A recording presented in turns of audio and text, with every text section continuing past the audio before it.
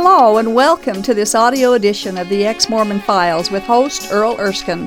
Thank you for joining us. On each episode of this program, Earl, a former LDS bishop, interviews a former Mormon guest about their journey out of Mormonism and into an authentic relationship with Jesus Christ. These stories are encouraging, fascinating, and often moving.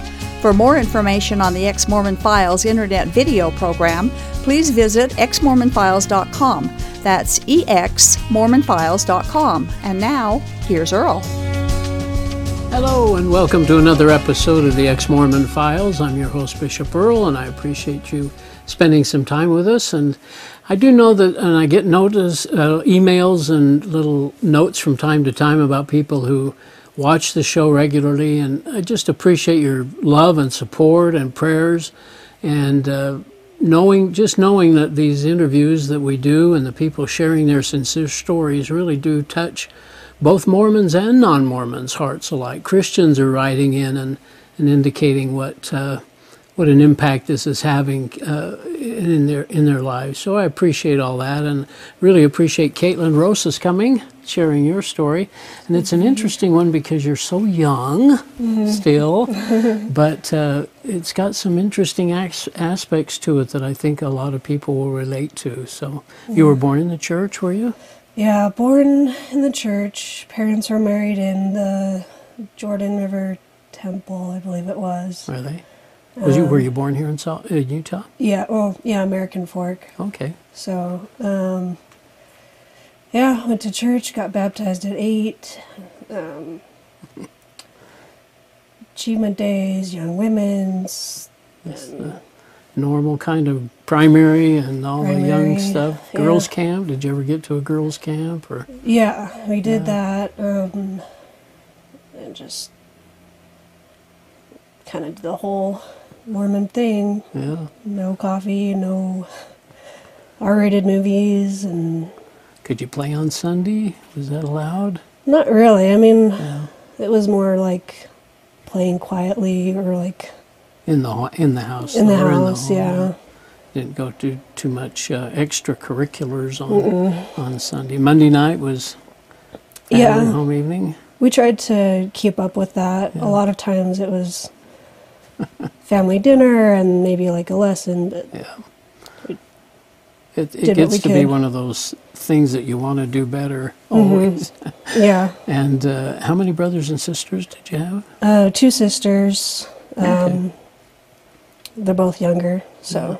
Well, now something happens along this way when you're in young women, and your dad starts seeing the church a little differently. Yeah. So this is something we haven't really looked at before in an interview setting, kind of. So what happened to Dad? Well, the shortest answer would probably be he learned something about the church or some things about the church, and maybe some doctrinal or other things. Was this a lot of it was doctrinal? Yeah.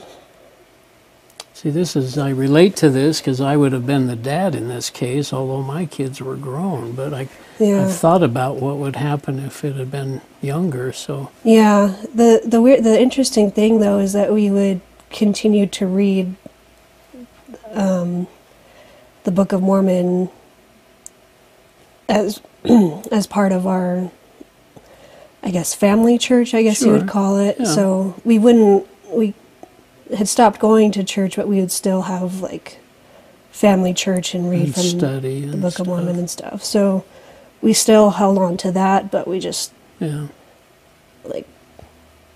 go to church. So. Did he kind of sit you down at some point and say, okay, Mom and I, or maybe Mom didn't know either? And I think she knew. Did she? Yeah, and my dad did kind of sit us down at one point, and he didn't really tell us like all of kind of what was going on, but it was, we don't go to church anymore. We're just not sure it's true. Is that kind of what you sense? Did you go with your mom at all? I mean, did she agree with this? She did, yeah. Oh, she did. So it was kind of like a family thing. Like, all of a sudden we were able to wear like tank tops. We didn't have to wear, the sleeves anymore. We could. My dad would. There was one point where he actually went to the liquor store and bought wine at one point. How shocking, which huh? it was kind of like, Wow. this is weird. So breaking the word of wisdom. Yeah. And I think it was like at 18 or 19, I actually started drinking coffee, and I was still living at home at the time, and my parents were just kind of like, my dad didn't like it, but my mom was like, oh, this is actually pretty good. So now she probably drinks just as much coffee as I do. But yeah. Well, what, and you're young at this age, you were about 16, as I recall. Yeah. Did you have would you think you had a testimony of the church? Had you prayed about it? I mean, you bore your testimony, I think you mentioned, to fast and testimony meetings and stuff. Yeah, I don't know if it was like one of those, I think it was just a testimony because other people said they had a testimony, and it was kind of along the same lines that like what other people would say when they bore their testimony. Yeah. Which, looking back, doesn't really sound like a testimony. It sounds more like a statement of allegiance, kind of. Yeah, that's a good way to say that. How many people, or how many of us do you think would bear our testimony and be kind of just going through the motion? And it's not really from the heart. It's just... It's really we know not. the kid, very young kids, but even up through maybe 16, 18, or 20, kids are still kind of... And yet the church sometimes has told people, well, you just keep bearing your testimony until you get one. Yeah. Which is kind of a... Yeah. And even like talking to friends of mine, because they're like, we had lived in California at the time, and we're the weirdo Mormons as opposed to Utah, where that's the norm. But even some of my friends, they're like, so you guys don't drink coffee? You guys don't do this? And you're saying these were Mormons in California, or these were the more like non-Mormons? Non-Mormons, yeah. Okay. And so I was like, well, no, because we believe this. And it wasn't, looking back, it's almost like a recruitment kind of technique as opposed to like a Christian testimony, if that makes sense. Yeah. They're vastly different. So you did mention a little bit about an experience going to do baptisms for the dead. Is that in California too? What was that experience? It was kind of like, my mom was excited because I was 12 and we can do baptisms for the dead, and I'm like, I mean, I could tell you're excited, Mom, but like for me, I'm like, I guess it's not really how I want to spend a Saturday necessarily. And we had to drive like 3 hours to go to the LA temple. So it was a little bit prior to that, some friends that went to a Baptist church or something, they had asked me if I wanted to go to church with them, and it was like a Wednesday, and I'm like, that's kind of a weird day to go to church, but whatever. So I'd asked my mom, and she was like, yeah, I mean, I'd be okay with you going, but just not that often, just mostly sticking with the true church or our church or whatever. And I could tell she really didn't want me to go, so I just decided not to go. And then during my temple interview, to go to the baptisms for the dead, I recommend. The bishop had asked me, like, do you, are you honest with your fellow men? And of course you say yes. And then he had asked me, do like, you associate? Do you associate with any other church or whatever? And so I said yes, because I thought, well, my friends were asking me to go to church. I'd be lying if I said no. And I just kind of got the dad, what are you saying kind of look. And I was like, I mean, no, or something like that. And he was like, oh, okay. And then just kind of like went on with like the interview. And I remember being in the temple and we're getting ready for baptisms and stuff. And I'm like, this is just, I don't feel right being here, because I I don't feel like I was completely honest, because obviously, I guess it was to please the bishop, not necessarily to be honest, and this just feels... You didn't feel worthy or Yeah. felt like a hypocrite or something. Yeah. So... Well, so what happens at this point then, at age 16? Well, we had moved from California back to Utah, and our cousins and other extended family members kind of stopped talking to us, like a little bit at a time.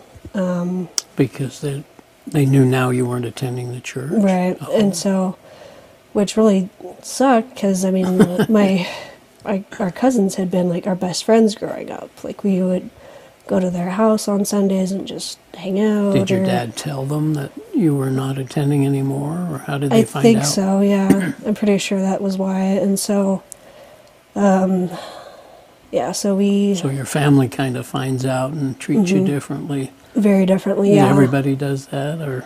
For the most part, yeah. I mean, I have a couple of aunts that have, kind of stuck through it, and they will still go to weddings and stuff like that. But, like, my grandma on my mom's side, she,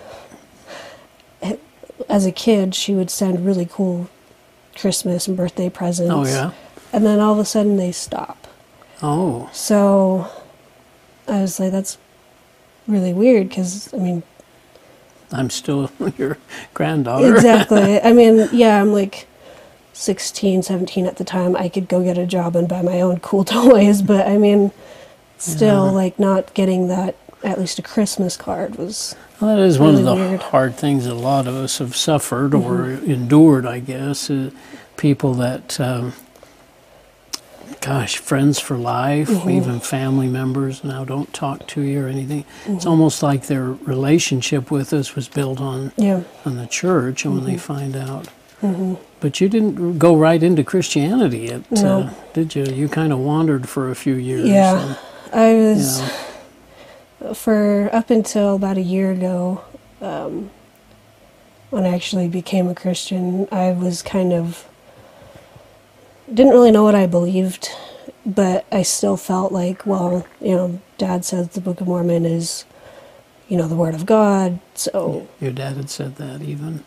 Yeah, I mean, I don't know if he'd said it, like, out loud, but, like, we were studying it, like it was the only thing to really get any spiritual food from. So you didn't have too much respect for the Bible, I would think? Not really, no. How about Jesus? Did you feel much of him, either as Mormon or during this transition period? He was, kind of a footnote, I guess. And the story of the cross, I just like, well, I've heard that before. Like, yeah, he dies on the cross. Okay, what next? Like, because I think... It didn't seem to mean too much then, yeah. And, yeah, I didn't appreciate it, like, at all. And so... Now, would some people, listening to this, would they blame that on your youth, or you just think that the church, and I would agree with this comment, that the church just doesn't really emphasize that part of the gospel or of Jesus' life? And I mean, we almost think the atonement took place in the garden. And I would say a lot of it has to do with the church and my parents, that we were really active in the church, so it's like I didn't really think to question stuff. So but yeah, like I didn't really, when I was kind of in that in between from leaving the church and actually coming to Christ, it was I would say that I never really stopped believing in God. He was still that. Good for you. Like, if someone would take his name in vain, I'm like, what are you doing? Like, but then if someone were to ask me something like that has to do with, sin or the Bible, I wouldn't really know what to say. Yeah. So, there was even a point where I was going to school at Salt Lake Community College, and some gentlemen were handing out Gideon Bibles. Oh, yeah. And, I was starting to kind of question what my dad would teach, and so he was teaching kind of out of the Book of Mormon, you mean, and stuff, but yeah. wasn't going to church, but so did he believe in Joseph Smith then, or just the Book of Mormon? Yeah, I think so. But not the mainstream church, huh? Yeah, and especially after the church built the City Creek Mall. That got was him. like, yeah.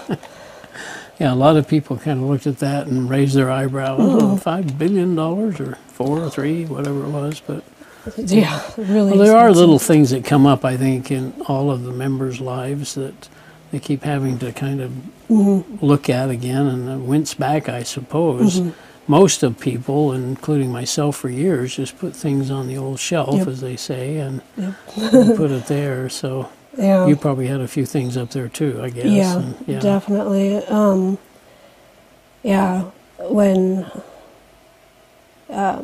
when they were handing out the Gideon Bibles, I was like, oh, okay, like this is kind of cool, but it's not like King James, like, so I have to like check this out, sort of. So my husband and I had been married for I think a year or so at this point, and I handed it to him, and I was like, I know it's a Bible, but do you know like what this is, kind of? Yeah. And he was like, yeah, it's a Gideon Bible. And I was like, he just kind of looked at it. I'm like, that's pretty cool. They were handing them out at school. I'm like, yeah.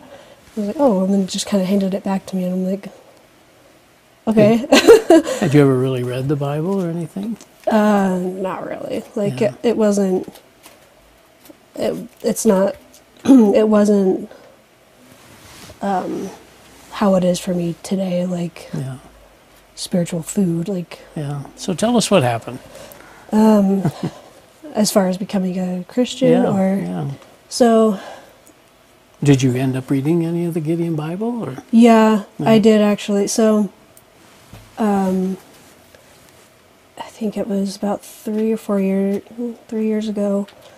My dad was diagnosed with colon cancer, and I had been going to Calvary Salt Lake City Church for a while, and heard the gospel, but it hadn't like sunk in. I hadn't.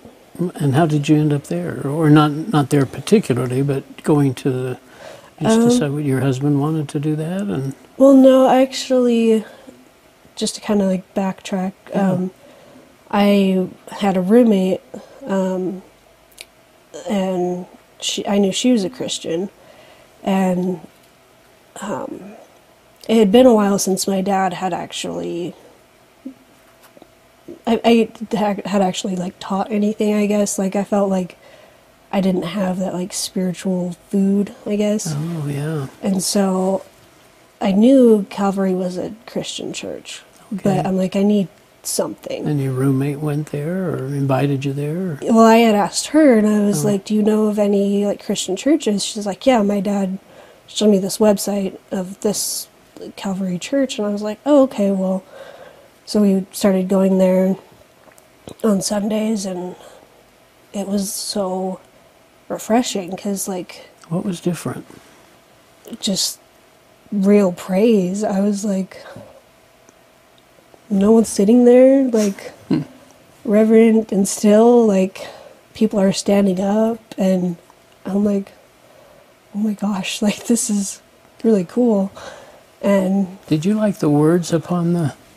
That was kind of weird for me because I'm like looking for hymnals and there aren't any. No, so, but the words are up on the screens, and what were they about? Just Jesus. I was like, what? Like, this is such a weird concept for me because all my life it was Jesus okay, Jesus was here, he died, he rose, okay. And now, here comes Joseph Smith, and we have this guy and this guy. So I'm like... Yeah, it's so different, isn't it? It is. Yeah. And it was... Yeah, I wish all Mormons for a week or two could experience a good worship service. Yeah, and I was like, this is... And realize the difference. Yeah. Yeah. Plus, they had coffee there at the church. That's not So bad. I was like, okay, well, we'll go get coffee and then we'll go to church. This is cool. So... Yeah. But all about Jesus. It's just so fun, refreshing, like you said. Yeah. So you enjoyed that, and then... Yeah, and so there's something that Pastor Terry had said, is like, know what you believe and why you believe it. And I had never heard that before. And so when my dad was diagnosed with cancer, I was like, I don't know what I believe and why I believe it. Like, and it was just such a conviction where I'm like losing sleep. But I didn't want to let go of like the Mormon stuff because I'm like, that can't be false. Like, why would they lie? That's just silly. Yeah, why would they lie? So, and then Sam was just, my husband was like so patient with me. Like, we would have discussions, and I would end up getting like so mad. Like, because I don't even remember a lot of them right off the top, but... Were you sensing that the church wasn't true? Is that part of what you were mad at? I think it was that I didn't really have much of an argument for what he was saying. Okay. Because, like, I can't think of Well, what it there's was. some wonderful scriptures about grace in the Bible, and if you're really looking at them and being honest, there's just no way that Mormon doctrine can compare to that. Exactly. Yeah. Like the concept of grace, I didn't know what that was, and so. Had you at this point heard any of the negatives of Yeah. Book of Abraham and Book of Mormon and DNA and archaeology and Joseph Smith's polygamy and all that stuff? Had you knew much about that?